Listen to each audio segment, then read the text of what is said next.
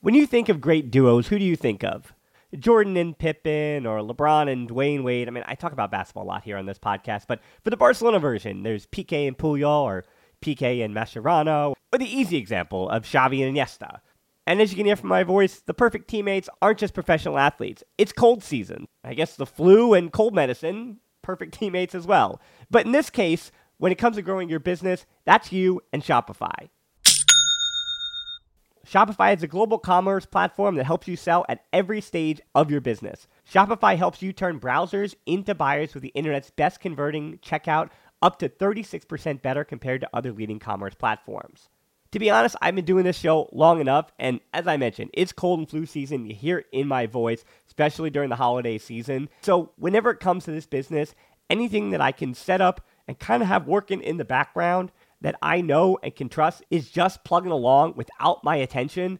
Those are the things that I really value at this point. So when my brain is foggy and all I can do is manage to turn on the microphone, talk to the guest, or just talk to myself and get out a piece of content, everything else, having that all automated or working in the background, that's been important to keeping me sane. And that's the thing about something like Shopify. What I do love about Shopify is how no matter how big you want to grow, Shopify gives you everything you need to take control and take your business to the next level. So no matter how big or small, how good of a month or how bad of a month, things are just the same working in the background.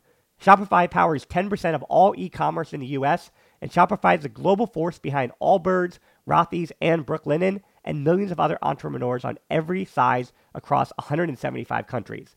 Plus, Shopify's extensive help resources are there to support your success every step of the way, because businesses that grow with Shopify.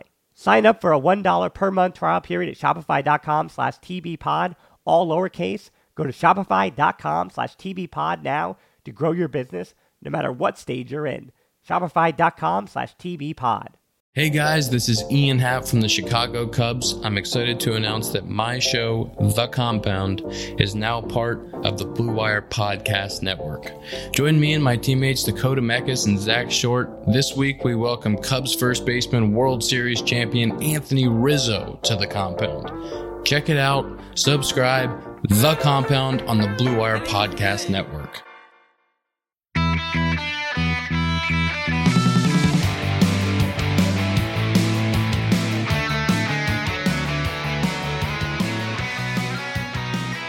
Welcome to episode 198 of the Barcelona Podcast, home to the most influential voices in the FC Barcelona community. Brought to you by the Blue Wire Podcast Network and sponsored betonline.ag. Hit that subscription button to be first to listen to the hottest takes on the biggest stories coming out of the Camp Nou. I'm Dan Hilton, and I am again joined by Frances Tomas, Barca columnist featured on ESPN, Barca Blog, and many others. Frances, we finally have football to talk about again. Hola, culés. Yes. So I want to start talking about the signing of Neymar. He's going... Oh, sorry, no. We got football. Right, let's do that. Let's talk about football. Oh, thank goodness. Yeah, football over Neymar stories every single day of the week, particularly on this Monday. Well, today we have got an edition of La Ronda talking Mallorca, Barca's youngsters, and Martin Braithwaite and Antoine Griezmann, as Barcelona have two matches this upcoming week, Leganés tomorrow or Tuesday, and Sevilla on Friday. And I would just say to all our listeners, don't worry if Barca have already played against Leganés. We're talking some bigger ideas in this show that aren't really truly affected by just one match with Leganés. And I also want to say some other housekeeping. Speaking of bigger ideas, I once again want to remind everybody to check out the links down in the description to support Black Lives Matter and the change that we want to see in the world. And the final piece of housekeeping is that you might have heard at the start of the show, this is 198. We have 2 episodes left to 200, and as of episode 200, we also have something rolling out on barcablog.com that's going to be really cool to see. Almost a retrospective, a look back at all of what we've done in 200 episodes and over 3 years of time. Can you believe, Frances, I have been in your life not only for the 3 years of the podcast, but for more than that, and yet here we are, just breaking it down, 90 minutes, Barca against Mallorca. It is brilliant. We still haven't hit the 200, but once we do, it's going to be a fantastic landmark, and I cannot wait to do another 200 after that. So this is Barca is our life. I, was born with it basically, and I'm just happy that we can contribute in a way that allows us to voice our opinions. And there's so many people, thousands of people around the world, enjoying what we do and say. So yeah, very excited to continue. Yeah, and as much as you say living Barcelona, For those who don't really stick around to the end of the show, you might not know, but the YouTube channel, the Barcelona Podcast, I did an in-depth review, and I mean an in-depth review. I was living Barcelona in that match against Mallorca on Saturday. So there is player grades, the whole thing, the whole 9 yards in a review of that Mallorca match. So even maybe before you listen to the pod, jump over to YouTube, give that a watch, and come back here as we get Frances's take as well. So without much further ado, though, let's start with some questions pertaining to Barcelona's 4-0 thrashing of Mallorca at San Mois. So on the road, where Barca haven't been too great this year, and at home, where Mallorca have been pretty good this year, seemed like it didn't really matter. And we don't have any listener questions, Frances, about the atmosphere at Mallorca, but I do want to just get your thoughts quickly about what you thought of the virtual fans and how you think that, I think home field advantage isn't really going to matter here. No, I think that we predicted it well, to be honest. We were talking about it last week. I think that the bigger clubs in Spain, obviously Madrid, Barca, arguably Atletico, Valencia maybe, they're going to have an advantage. You know, when you go and play against Eibar or Mallorca, or, you know, I do want to include them in this Espanyol away from home. That's difficult because obviously you are hated by them and they don't want to be relegated. So they push and push and push, obviously influence the referee's decision, but also influence their players' stamina and the willingness to win. So we didn't have that. And Barca had a fairly placid game in Mallorca. Watching it from TV was a little bit weird. I kept looking at the stands, especially at the beginning when they had that enormous banner with those huge banners that said "Save football, save tourism," which doesn't really make any sense. But, you know, I don't want to get political in the show again. But it was quite distracting. And I kept looking at the fans because, you know, they're not fans. They're just flat squares. It was a bit weird, and when the camera angle changed, then you realize there was no one there. But beyond that, I'm happy that Barca had plenty to show on the pitch, and that we can talk about that instead. Yeah, for me, I wasn't really distracted by the fans too much, and I think pumping in the noise, I again don't really have any problem with it. It seems like if it bothers the players or the players like it, I guess that's what matters much more than me at home. I mean, again, I don't care too much about what's happening there. Dan, I like the sound. Forgot to mention that. The sound was good. It was a little bit like playing FIFA, to be honest. But I thought it worked well. And it came on pretty quickly after the goals as well. So I enjoyed that bit. Yeah, I agree with that. And other than in Real Madrid against Eibar when Casemiro probably should have been sent off, I think for all of I've watched of the Bundesliga so far, I've seen at least 10 matches in Germany. And then I watched a ton, whether it was Sevilla, Real Betis on Thursday or Barcelona. I've been watching a ton of different matches for La Liga. And I think these officials, maybe the crowd really does have more of an impact than we thought. Or maybe the players are taking a slower time getting back to it. But I think the officials have done a tremendous job. I have not seen a single match where I've thought, wow, the ref was the one that decided that match more than the players on the field. So I'm not sure if not having fans in the stands is actually affecting the focus and the ability that these officials have of actually watching what's right in front of them and officiating on a match in reasonable ways. So I've actually been pleasantly surprised. With that, I think the key option is going to be making sure that we finally, if we can, get Florentino away from the VAR offices. That's going to really help Barca's case here. Yeah, I don't know how much the pandemic has affected his ability to get in that VAR office or not, as long as he washes the door handle. But all right, let's get into our questions here. Damjan asks, can we win the league if we play like they played against Mallorca? Was this one of the best Frankie de Jong performances this season? And he's also going to ask about Griezmann, but I'm going to put a pin in that. No Griezmann talk here, Frances. Let's just talk about Frankie de Jong's performance and how well Barca played against Mallorca. I guess I'll start here by saying I was really impressed by de Jong. I think this was one of those matches that I would pause it, I'd go back, and I was using the recording later on for a little bit of a second viewing.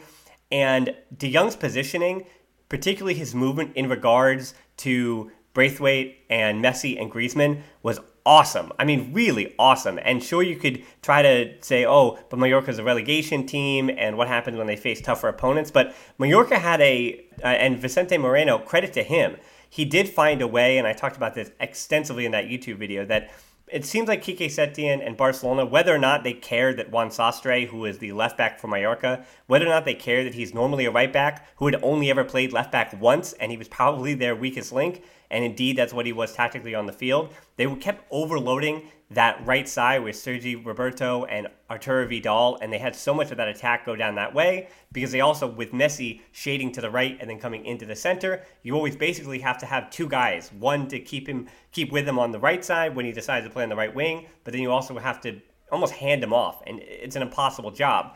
And I think De Jong really capitalized on that because when the ball was on the left side, he consistently was the outlet on the left side for Araujo or for Alba or for Piqué, and then his ability to continue to move the ball laterally in really healthy ways. And there are so many times when you see Barca, I mean, we call them wasted passes that are just on a horizontal plane, but there was so much movement and so much forward thinking to De Jong's passing, getting it to the right side of the field, finding those spaces and exploiting them. And then on two of the goals in particular, De Jong keeping the one alive for the Braithwaite goal, the header in, and then on that first goal, he got the tackle, kept the ball in, and got it out to Jordi Alba for the cross into Arturo Vidal. So that's how the first two goals are scored, not in that order. And De Jong was really important to both of those. But as I said, just from minute to minute, even defensively, his double teaming of Kubo, I guess, slowed the youngster down just a bit. We're going to talk about Kubo later, so nothing on him either. But yeah, I was really impressed with De Jong. I can't say it's one of his best performances,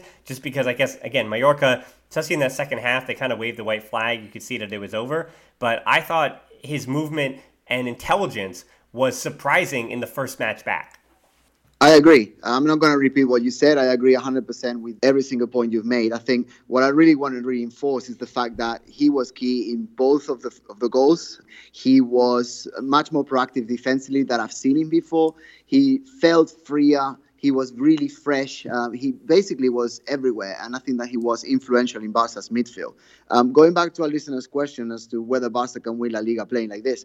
Well, yeah, of course. I want to take it with a pinch of salt, though. We are playing Mallorca, which is a team that is, deeply and arguably deservedly as well involved in the relegation battle. But I think Barca's first showing up after 3 months basically stuck at home was decent.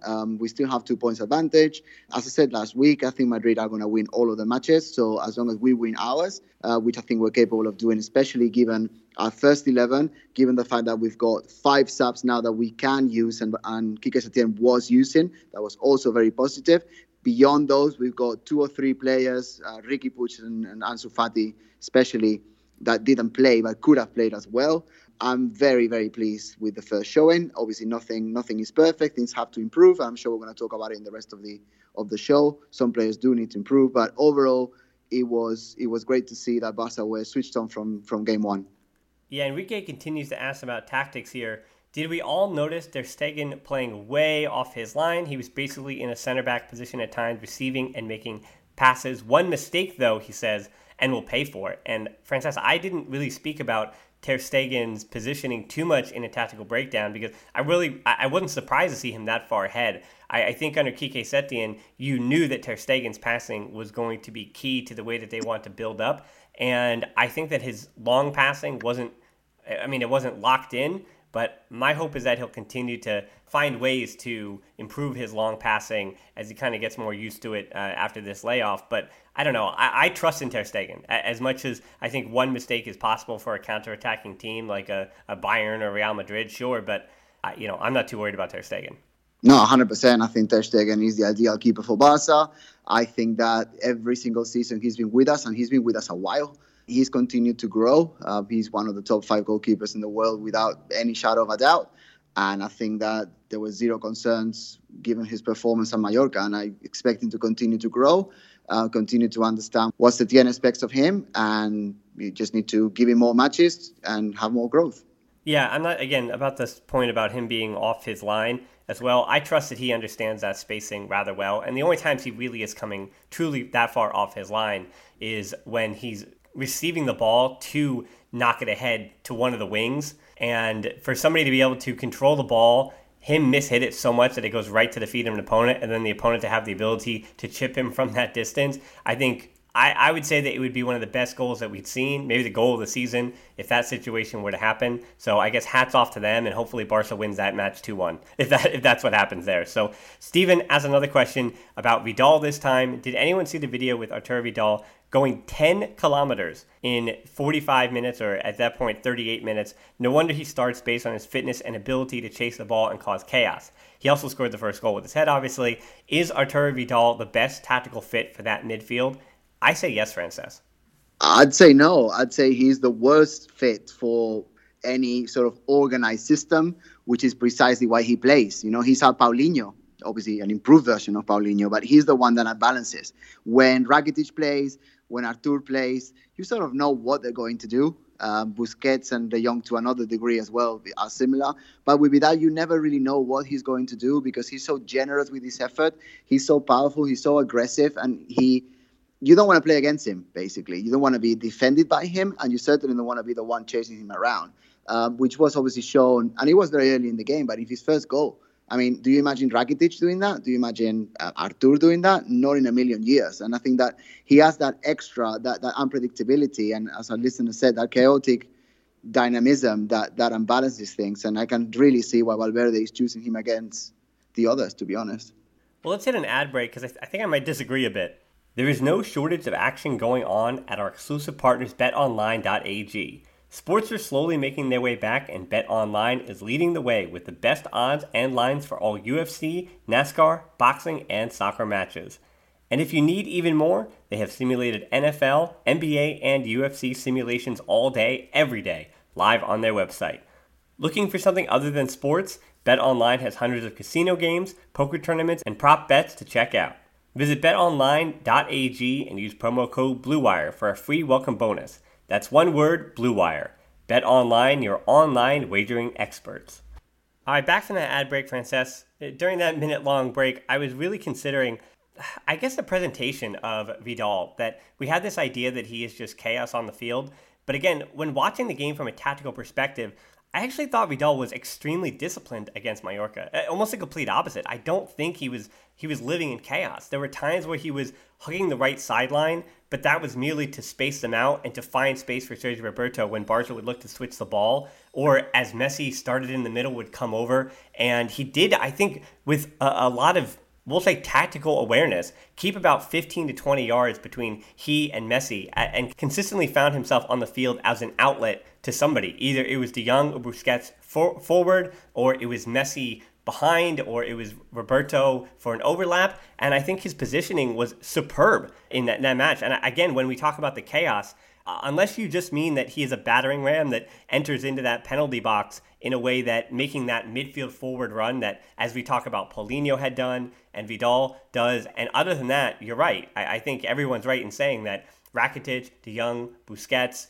anybody else, even when Alanya was around, no one else in Barca's midfield makes those runs into the box in the way that he did. And I think just his timing on the first goal as well, where Messi and Griezmann, or sorry, not Messi, but Griezmann makes I don't even think he has time to make a near post run before Alba's already crossing the ball in. He takes about 2 steps, takes one center back with him, and then Marc Pedraza, one of the 2 defensive midfielders from Mallorca, calls it out, but it's too late to calling it out, and then poor Sastre is just outmanned by Vidal. So again, I think instead of saying chaos, I think he's empowered, he's strong, and his tactical positioning was not as helter-skelter as you might think it is. Now, the ideas he has with the ball at his feet, that is where I give some, and that I agree that there's some chaos there, that Vidal's job, unlike an Artur who can play make, unlike a Rakitic who we expect to play make, but Vidal isn't really going to make the final play, or he's not going to usually deliver the final ball for Messi. But again, the space and attention is required of the opposition for when he's in the box or making a late run into the box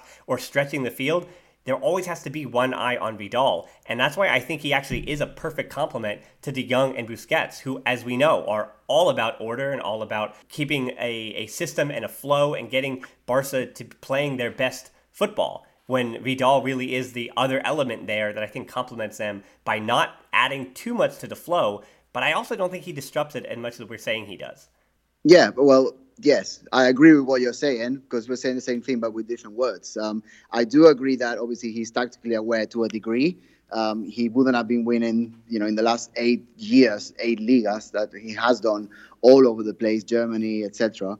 He's an international player at his age. I think he's hitting 32 or 33 right now. He's still wanted by major clubs in Europe. So the guy obviously is tactically aware. He knows what he's doing. But what I'm saying is that he is a different player. I don't think he could be the leader of the Barca midfield. That's obviously Busquets and hopefully in time De Jong. And in the moment of transition, we are hopefully both. But to be the third wheel, to be the third unexpected, he certainly can do that. I mean, you mentioned the passing. Of course, he's not going to have 99% accuracy because that's not what he's there for. I mean, that's what Busquets is there for. And arguably Piqué is there for the same reason. But you give and take. If he takes risks, he's going to be dispossessed more often. If he passes the ball to sort of towards his left or his right or to the back, he's never really going to have a problem. But I think that the impact that Vidal can bring is much greater than what Rakitic and Artur have done. And that's why I think Setien was right to start him. Yeah, and speaking of starting, let's talk a little bit about Braithwaite and Griezmann. George asked, for Barcelona, Braithwaite is better than Griezmann, convince me otherwise. And Matthias asked, do you think that Braithwaite should stay at Barcelona when he really shows a fighting spirit and good fitness, or should we try to sell him on for a higher price than we gave? And Frances, I have the argument that Griezmann is getting a bad rap, but I want to hear what you think about Braithwaite first. Okay, so if you want me to start with Braithwaite, I think he's what Barca needed. He came at the right time, and he was basically the unexpected signing that no one wanted, because we would have preferred for obviously Suarez to be fit and Dembélé to be fit and Braithwaite never come. But given the situation, I think he's outperforming what most expected of him. I think that his willingness, his attitude, his fitness is something that the dressing room needed. He's fresh. He's hungry. He's not a multi-millionaire, obviously, by footballer standards. And he's not someone who's won everything internationally. He hasn't played for, the Manchester Uniteds, the Chelseas. He hasn't. This is like a worker, someone who comes out and leaves everything he's got on the pitch. And to be honest, he already is a fan favorite. Unfortunately, we're not going to be able to hear the Camp Nou chanting his name anytime soon. Maybe, the guy in charge of the sound can work something out. But he's what Barca needed. And I think that the contrast with Braithwaite and Griezmann at this moment in time is that Braithwaite gets what his role is. He is a backup forward that needs to unbalance the game. Similarly to what Larsson used to do, similarly to what Pedro to an extent used to do. Just add something a little bit different. And I think that in contrast, you've got Griezmann who, I don't want to be too disrespectful, but for 120 million euros, which is in the top 3 of the most expensive players in Barca history, I would expect a little bit more than someone who works very hard defensively. He wasn't signed for that sort of money to put in a shift, but being a perfect complement for Messi and Suarez up front and adding much more than he has been showing. And to be honest, it is disappointing because during the break, he was talking, just giving interviews, with his beautiful hair and just talking about, I'm mentally in the right space, I'm physically in the right space. I can't wait for everything to, get back to normal and go out and basically eat the world with my bare hands and like that. And it just didn't happen. And it was disappointing. And the fact that Braithwaite, who was signed for basically €2.5, outperformed him like that is not great. Yeah, I mean, again, I think I want to push back, not necessarily on your points, because I think you're right about Braithwaite. I think Braithwaite, for what he's providing Barcelona, is what's to be expected of him. Again, I think his goal was exactly the kind of goal that he would score at Leganés or one of those other places where he finds that space for his second goal, as we talked about, because Griezmann and Messi and De Jong had all pushed, and Alba was out there as well, where there was just so much attention on one side of the penalty box in Reina's area that Braithwaite was kind of left to just wander into the middle of the field. And when that ball fortuitously bounces to him, not hitting Messi's hand, then he finishes with strength and puts it in the upper 90 for his first Barca goal. And as you said, yeah, Braithwaite is going to work hard. He's going to fight tactically. He's going to help on double teams, bring the extra help for a second man on the wings. But I think for Griezmann, I want to think about what instructions he's given. And I connect this to Messi in the idea that there is so much pressure on Griezmann, obviously, to score and get assists. And as we talked about, I think it was either last week or 2 weeks ago when you mentioned that if he finishes at what he's at now, if he finishes with 5 or 6 more goals in these last 10 La Liga matches, that's not even a bad output for any Barcelona forward. But all that said about Griezmann, against Mallorca, Quique Setien was able to put forth some of his ideas. And because Barca were dominating the match in the way that they were, you were able to tactically see what Quique Setien is going for. And I think what he's going to be going for even for the better teams. Where there was at times when Griezmann was positioned himself almost as a false nine with Messi or Roberto or Vidal on that one wing, ahead of him on the right wing. And then on the left wing, it was Braithwaite or Alba who was farther ahead. And he would drop in, not even to receive the ball, but just to bring attention to himself. We do see Suarez do this a bit as well, but Suarez always seems to call for the ball and require you to put the ball at his feet in a way that Griezmann just doesn't demand the ball in that same way, in that same position on the field. But all that said, as much as Braithwaite got a goal and Griezmann didn't in this game, that's not a disservice to Griezmann. His positioning was so important to the buildup of those goals, as well as just, again, attracting attention. If you actually see the runs he's making offensively and his movement was with Messi, I think there was a difference that I saw, at least. Again, Mallorca being the opponent was a big part of this. But I saw a difference between what we saw at times before the break when he didn't really know exactly where to be with Suarez and Messi. And the three of them together is a different problem that I think there is still some credence to Griezmann really finding his role there. However, just playing alongside Messi, I thought his positioning offensively was superb. His runs, his movement. Barca may be centered and dependent on Messi, but Messi was able to find the game because Griezmann was in the positions to help him succeed. And he doesn't get any credit for that because he's just making the run that gives 10 more yards of space to Messi. It's taking the pressure off Messi, even though Messi still has the ball at his feet. In the same way, defensively, I know you say he just puts in a shift. This is what Setien was doing. For the rare opportunities that Mallorca had possession of the ball, they were, that being Barca, dropping into a 4-5-1 with Griezmann being that farthest right wing and allowing Messi just to kind of be the outlet up in the center and save his legs.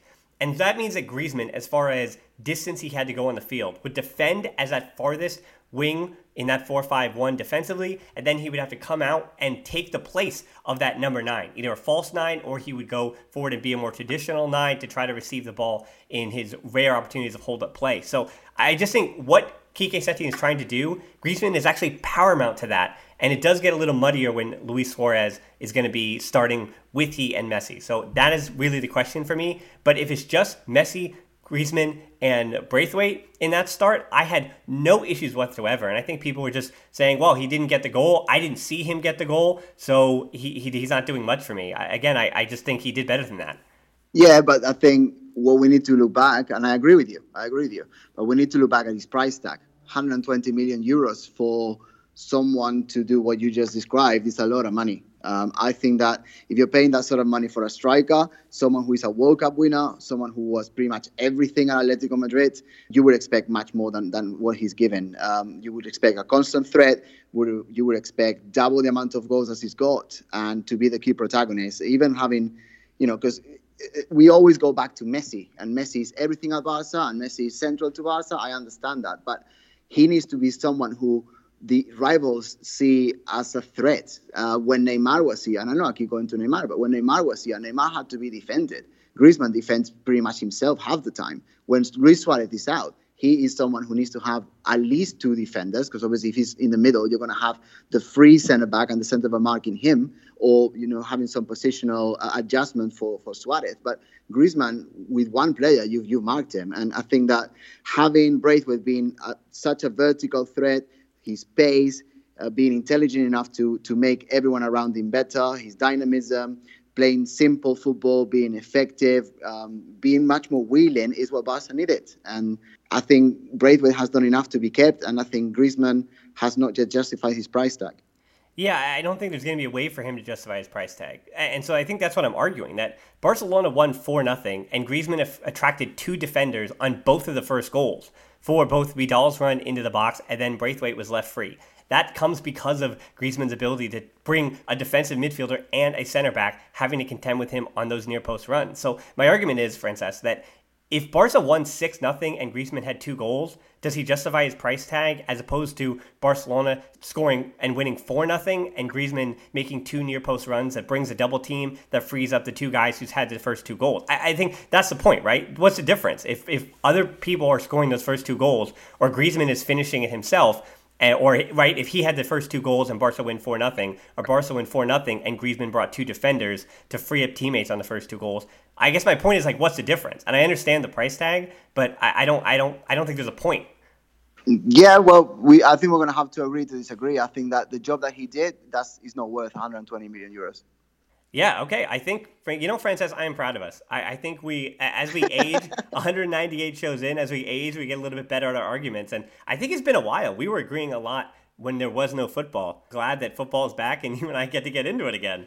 Yeah, I would punch you through the microphone, and unfortunately, you're half a world away, so I can't do that. We're just going to have to be respectfully disagreeing. Yeah, I'm all about the little jabs. You got a little height on me, so dodge and move. That is my bread and butter. All right, speaking of none of that, no transitions here because we've got some Ronald Araujo to talk about. Pancho, Sean, and Frederick all have ideas related to this. Pancho, should this be the year that we find another club for Umtiti? We have Todibo. Well, I don't know about that, but Araujo had a solid match against Mallorca. Should we cash out on Big Sam while he's still worth something? Or do you think Umtiti still deserves a shot? Sean, if Araujo can play that well and develop as a left center back, can he be a backup to Lenglet? Then why are we trying to sell Todibo, who can develop as a right center back and be PK's backup or potential starter? And Frederick says, if Araujo can play like he did yesterday, should the club consider moving on from Umtiti? Frances, I'll let you go first on this one. Well, it's a tricky one. I think that, and I know we've been waiting for this match for a long, long time. It's been 3 months of nothing at home. But I don't think we can take too many conclusions after just 90 minutes, especially against Mallorca, who, are not the greatest team in the world with the greatest respect. So I think Araujo was good. I thought that he was reliable. I think that given his age and experience, he did fairly well. I don't think he was challenged that much, to be honest. I don't think that most defenders from Barca B or even Barca Juvenil would have struggled too much more than he did. But that's not to take anything of his performance. I think he was decent. He was good. He would be, to me, 6 out of 10, 7 out of 10, something like that. So the Umtiti issue, I don't think selling Umtiti makes sense because Piqué, and he has been healthy for a while, but he hasn't always been healthy in his career. I think Lenglet is clearly ahead of Umtiti at this moment in time. This year and last year being 2 clear examples. But I think that either one of those is missing. You want to have someone who is more experienced, more reliable, more trustworthy than any one of our Barca B players, and Araujo or Todibo in this instance. So I would give Umtiti basically because of that. But as a 4th centre-back, I'm happy with either Araujo or Todibo. It looks like Todibo is going to have much more money coming for his transfer, so I would keep Araujo as a 4th backup. And if it's not him, then any of the ones coming up from Barca B. I think that's going to be the key. Barca have, for far too long, signed average players basically because they come from somewhere else and not trusted their own. I think that players like Callado, Puig, obviously Pedri is coming up soon. They need to be trusted, and they need to be that 4th, 5th option, depending on the position. And I think they can do a great job. Obviously, Ansu Fati needs to be mentioned as well. I think they're more than capable of doing that role, and spending money as well, I don't think makes sense. But if you've got 2 centre-backs in your formation that have to start, I think the 3rd one needs to be of a higher caliber, and Titi fits that bill for me. Yeah, it's no disservice to Araujo. If we remember the red card in his debut. And I think, as you had mentioned as well, Todibo, Barca are going to be looking to, with the market value for Todibo, Barca, I think, are going to be looking at those dollar signs, of course. But all that said, or euro signs, but all that said, for Araujo, I think who he is, I've seen him a ton of times this year and I said this in the Quick Take Match review, and I said this again in the review video, that he is who I've seen for Barcelona B, where he can be trusted in short range, medium range passing situations. And his long pass actually that opened up Suarez for the 4th goal should not be forgotten. He gets the quote unquote MLS assist or the hockey assist for Messi's goal that Messi still had a lot to do. But anyway, he freed up Suarez to get upfield in a pretty quick counterattack. So I can't say all of his long passing wasn't too great, but I think he did struggle with long passing out to the wings when Mallorca were allowing him to dribble, which he does decently well. I don't think he does as well as Todibo, or even, well, actually Piqué doesn't do much of, but I don't think that he dribbles as well as Umtiti when Umtiti is healthy. But all that said, Araujo as well is good in the air. I think he's only 21, but as far as his performance is down in the 3rd division, he's just a rock at the back on one-on-one, particularly in the air because he's such a physical presence. However, I do worry about him in terms of dealing with speedier wingers. We saw him he did struggle in one-on-one matchups when Kubo got him on the ground. So we'll talk about Kubo in a second. But yeah, I think Araujo, he is 21. Yeah, so just to put in the pin on Araujo, I think to see that he's promoted and next year is expected to be the fourth center back, we don't know exactly who the third one is going to be, whether Todibo, Umtiti, or maybe Barca are going to find a way to bring in some other 34-year-old from around Spain as their third center back, who knows. But yeah, but I think Araujo for next season is showing himself that he can be trusted to be the fourth center back. And as I said, he's 21. So a lot of these players, and I guess it's a perfect time to start to bring this up. Vilmos asked about Kubo. We'll get to that in a second. Pulkit also asked about Kubo. But Aniv asked, what is the status with Puig, as well as Antonio asking, what is the new substitution rules of 5 players? Would we need a deeper bench and giving more B team players a chance to move up for the first team or for the rest of the season? Would that be helpful? Pulkit also had added that, does seeing Kubo play potentially affect Fati, who we know that they played together? Do you wonder, does this affect the mentality of players when you see a player who played with you? Fati and Kubo had played together at La Masia many, many years ago. And so a guy that you'd assume that they still have some kind of relationship together. And does that affect him mentally? But I think going all the way back to the Araujo idea, that Fati is still young. He's still just 17. But Puig, Manchu, Callado, Araujo, again, these are guys in their 20s now. They are not young kids. So it's at a point where you either have to trust them or you don't. And for Araujo, again, he's 21. He would be playing in most other sides, and yet he's playing for Barcelona in the third division. The same thing for Puig and Callado and all those other players, where for Barca B, maybe if they get more than 18, 19 years old, things start to get uncomfortable because they probably should be getting first division minutes. And I'm not saying of Barcelona. I'm saying they should be getting some kind of first division or even second division minutes. And you think about this year, Pedri for Las Palmas, right? He was 16 and turned 17 this season, and he was getting minutes in the second division, while Puig and Callado and Manchu, who are 3 years and 4 years older, were playing in the third division, right? And I think there's just something where you fundamentally have to raise your eyebrow and you have to say, well, they're there so that they can be used as, and Antonio brought it up, that they're now getting on the bench because of the 5 substitutes rule. But what I'll say, I think unequivocally, and I think Fati and Kubo's decision to join Real Madrid and now playing for Mallorca, I don't think it affects Fati much because Fati, Puig, all the players I've mentioned, I think they understand that you look at the 5 subs who came on, right? And we talk about this a lot, about the starters and bench, Frances. Rakitic, Firpo, Semedo, Artur, and Luis Suarez. Those were the 5 who came off your bench.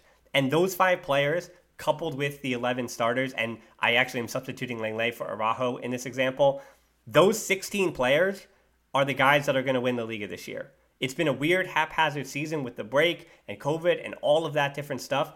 That is your squad. As much as you might think that Rakitic and Vidal might not have a place at the club, or Umtiti, whoever it is, in your big, dreamy summer change that's not going to happen because of finances, for all of you think that there might be a change in the guard next year, the players that are on the team now, including Rakitic and Vidal, and even Firpo, if he's potentially going to be leaving the club this summer, they're going to be the players that are going to play. They're the ones that are going to be trusted. Rakitic, as unfortunate as it is, and you say, well, we need to build for the future. I think even myself, I have to wake up and say, Rakitic is going to play against Puig 99 out of 100 times. It's just what's going to happen.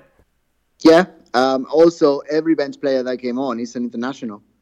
And when you've got a player who is basically in the starting 11 for the nation, they must be really, really good.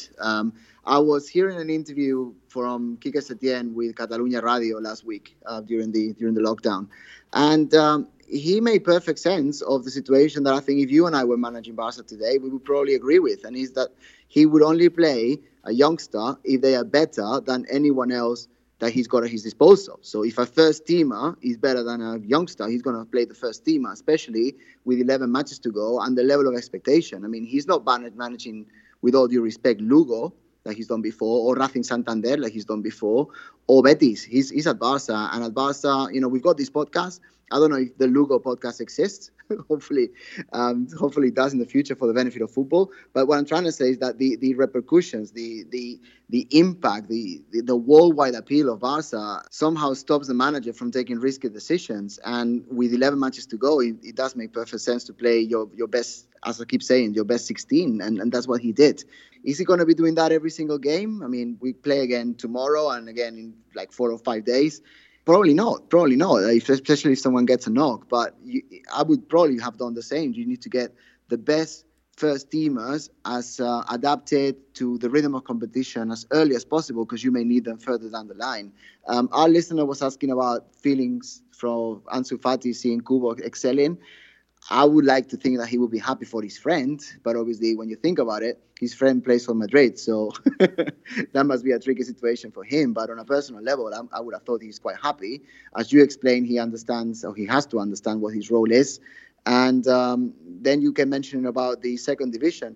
I think the solution for Barca B to raise the bar is for them to get promoted in the upcoming playoffs, and then we've got a second division team, not a Segunda División B, e.g. third division team that our youngsters can develop on, and obviously the level of expectation would rise, the level of challenge would rise, and the quality of them will obviously be higher. And then the jump between the second team, Barca B to Barca A, the first team, would be smaller, and that's what the club needs. That playoff is much more important than people actually realize half the time.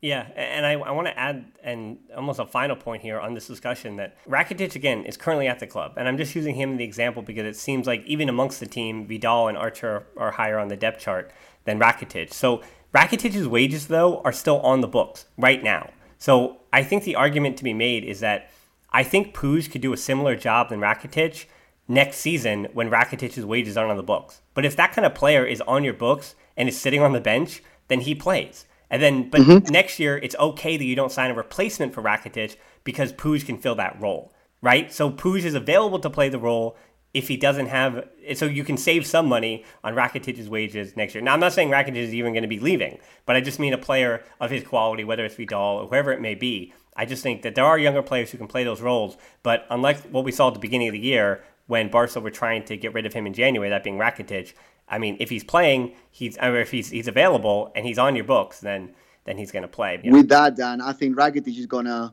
basically exhaust his contract. He's going to play for Barca as long as he needs to play to leave for free. I think that if he was going to go for a transfer fee to a major club, Juventus, he's had the chance. Several clubs from Italy, he's had the chance to go. He's had offers from the Premier League as well, especially last year. And he hasn't chosen to do that. I think that he wants to go to Sevilla for free. And he's just forcing his hand. He's going on the media and saying, I'm not a sack of potatoes, etc. Just for the board to say, you know what, we pay you quite a high wage. We don't want to pay you the wage anymore. And then he would say, right, let me go for free. When I know we're rewinding a lot, I'm probably going on a tangent here. But when Iniesta went, I know it's different, but Iniesta went for free, Xavi went for free, and I think Rakitic wants the same. And I think that, unfortunately, for our finances, I don't think there's going to be any money coming for Rakitic unless Sevilla go nuts this summer and want to sign him beforehand. But otherwise, I think he stays until the very last day of his contract and goes to Sevilla, getting the transfer fee bonus directly into his pocket. Yeah, and that said, Vilmos, he asked how we feel about Kubo, and I'm not speaking for Francesc, but I will. Kubo's not somebody that Francesc is going to talk about. He was for Barcelona, and then obviously it's unfortunate what happened to him with the transfer ban, but now that he's signed for Real Madrid, Francesc isn't going to talk about him, and he doesn't care about him. That's it for me in terms of what I think of Kubo. I think he's a really talented player. I'm sad to see that he is a Real Madrid player in the future. Just that I don't like that Real Madrid have talent. So not even speaking individually about Kubo. Yeah, so it's a difficult decision he made. And as much as it's almost a knock on Barca, I think on the other side of things, if he'd re-signed for Barcelona, where would he be? Well, I don't think he'd be playing over the guys who are on the field. Maybe he would have played over Fati, and then you wind up not getting Fati in the first team this year. He would have taken his spot on the field, or he would have got loaned out, maybe. But I don't know, because he might have had to wait, just like Alenya, until January. So I think some of the decisions these players are making, I think he made the wrong decision to choose Real Madrid, sure. But I think he's just another one of those examples where I go, well, I wonder how Barca would have handled him. And the sliding door here is that Fati may not get a chance. So if you pick between Fati and Kubo, well, then the decision is going to be Fati. So as talented as Kubo is, I actually don't know where that position is for Barcelona, as Albert actually asked a question similar to this. Some say this position is sort of extinct, but wouldn't we benefit from signing a traditional number 10? And I think Kubo kind of does fit that kind of those characteristics, since most of our current midfielders seem to lack creativity and tend to rotate the ball laterally. Rakitic, Vidal, De Jong, Busquets, Artur, Alenia all seem to operate too far from the opposition box, and we've lacked that creative factor ever since Iniesta's departure. And for me, Frances, with Messi in the team, I don't think Barca has room for a number 10. And even then, when you think of Juan Ramon Riquelme, who really truly was the last number 10, that position just doesn't fit in Barcelona's setup. And I think really what we're more looking for is a younger version of Paulinho or Vidal, a younger version of a guy who's going to be a little bit of an outlet as a farther forward, but not really even as an attacking midfielder, just as a guy who can cause some havoc in the box with some late runs. Yeah, I think that the number 10 that Barca have is Messi. I think that he basically, because of his influence, he doesn't allow someone else to run into those spaces. We're going back to the beginning here. You can see with Griezmann, for example, he's trying to work out where he actually fits. We saw it with Coutinho. He was trying to work out where he actually fitted. And you can even see it to an extent with De Jong and Vidal. They're just trying to occupy all the spaces that Messi just doesn't run into. I do see Messi, as years go by, dropping back a little bit more, being more influential. In Mallorca, you saw him getting the ball from Gerard Piqué. I counted at least 5-6 times. It's very hard to have someone on a set, sort of given specific position on the pitch when Messi goes wherever he wants. But obviously, we wouldn't change Messi for the world. So until Messi's no longer with us, I don't think there's a need for another 10, no. Yeah, and Don had a question about Messi and battling for not really the Ballon d'Or, but the Golden Shoe with Lewandowski of Bayern Munich and a bunch of other players. But Don, we're going to put a pin in that. Let's see how many goals Messi scores between Tuesday and Friday. We don't really talk too much about individual awards mattering. But yeah, we'll talk about Messi's goal scoring and potentially any individual awards. Let's see what he does in these two matches this week, because we're going to end this show by getting a question from Charlie Barca, our good friend Charlie. How much rotation are we expecting for the next two games, that being Leganes, and if that's already happened by the time you listen to this, and Sevilla? Will this include Messi? Will Messi be rotated, Frances? No, no. Messi won't be rotated because he doesn't want to be rotated. Messi is capable of resting while he's playing. And also, if he needs to, miss the next training session the next day, he will. Messi, I think, and we've seen it for the last 10 years, really, he is better when he's playing and he's more motivated and he's able to take those rests. Because if you think about it, Messi's game, and I know pretty much most of our listeners know this, is not about constancy. It's not about going and fighting for every single ball. He picks his pockets. He does his rest. He does his walking around. But when he goes, he's explosive. So I think that whether you keep him 70 minutes or 90 makes very little difference. I think that what Messi brings to the team in terms of attracting attention and making your opponent be on their tiptoes and watching over the shoulders the whole time. You could bring anybody from the bench and he wouldn't be a quarter of what Messi does bring. So I think that having Messi just a presence and with the hope that he can sprint a couple of times in the last, say, 10, 15 minutes is more than any sub will ever give you. And I think, starting to sub him may start all of these, is he injured or is he going to be missing games in the future, etc. So I think keeping him on is perfect as long as he wants to do that, which I understand is what he will want to do. What I want to hear is when Gerard Piqué has hung up his boots at Barcelona, within a week, he's going to come out with 1 million interviews about what it was really like playing for Barcelona. And I want to hear which players during this era, and that being the Luis Enrique era to the end of his tenure, and then into the Valverde era and Quique Setién. I want to hear which players had the autonomy and the authority to call the shots and to which shots they called. And I think Piqué is going to let us know that within 24 hours of not playing for Barcelona anymore. I want to hear how much autonomy Messi had as to which matches he started, when he chose to rest, when he chose to get subbed.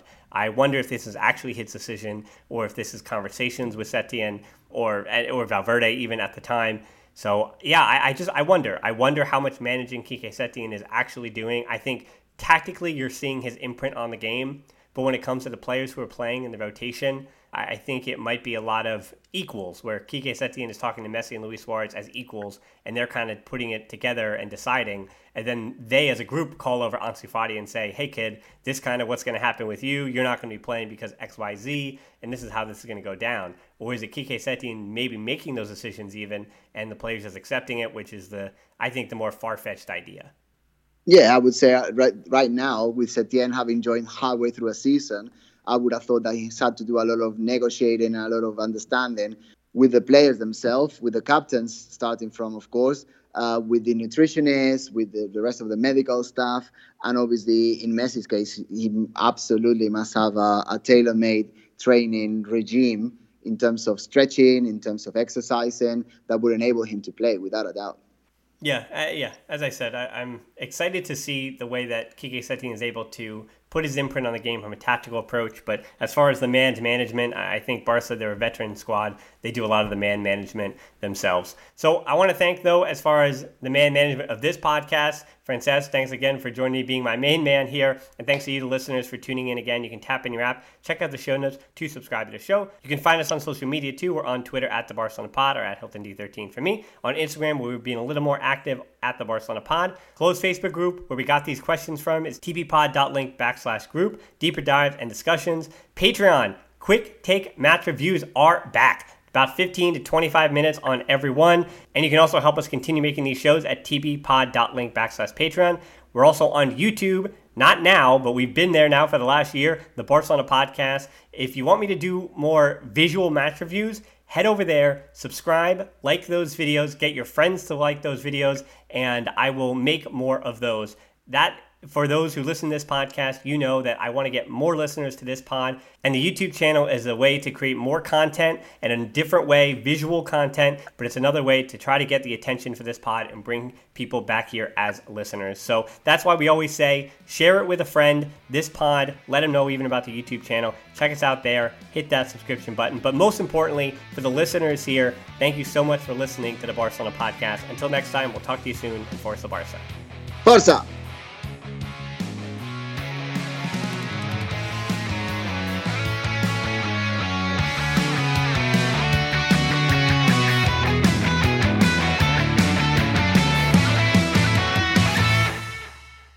Everyone is talking about magnesium. It's all you hear about. But why? What do we know about magnesium? Well, magnesium is the number one mineral that 75% of Americans are deficient in.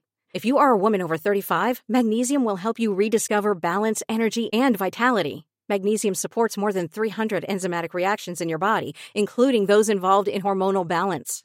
From functional medicine doctors to mental well-being and female hormone experts, we all know that magnesium is the one mineral to improve all aspects of well-being and health. But which one?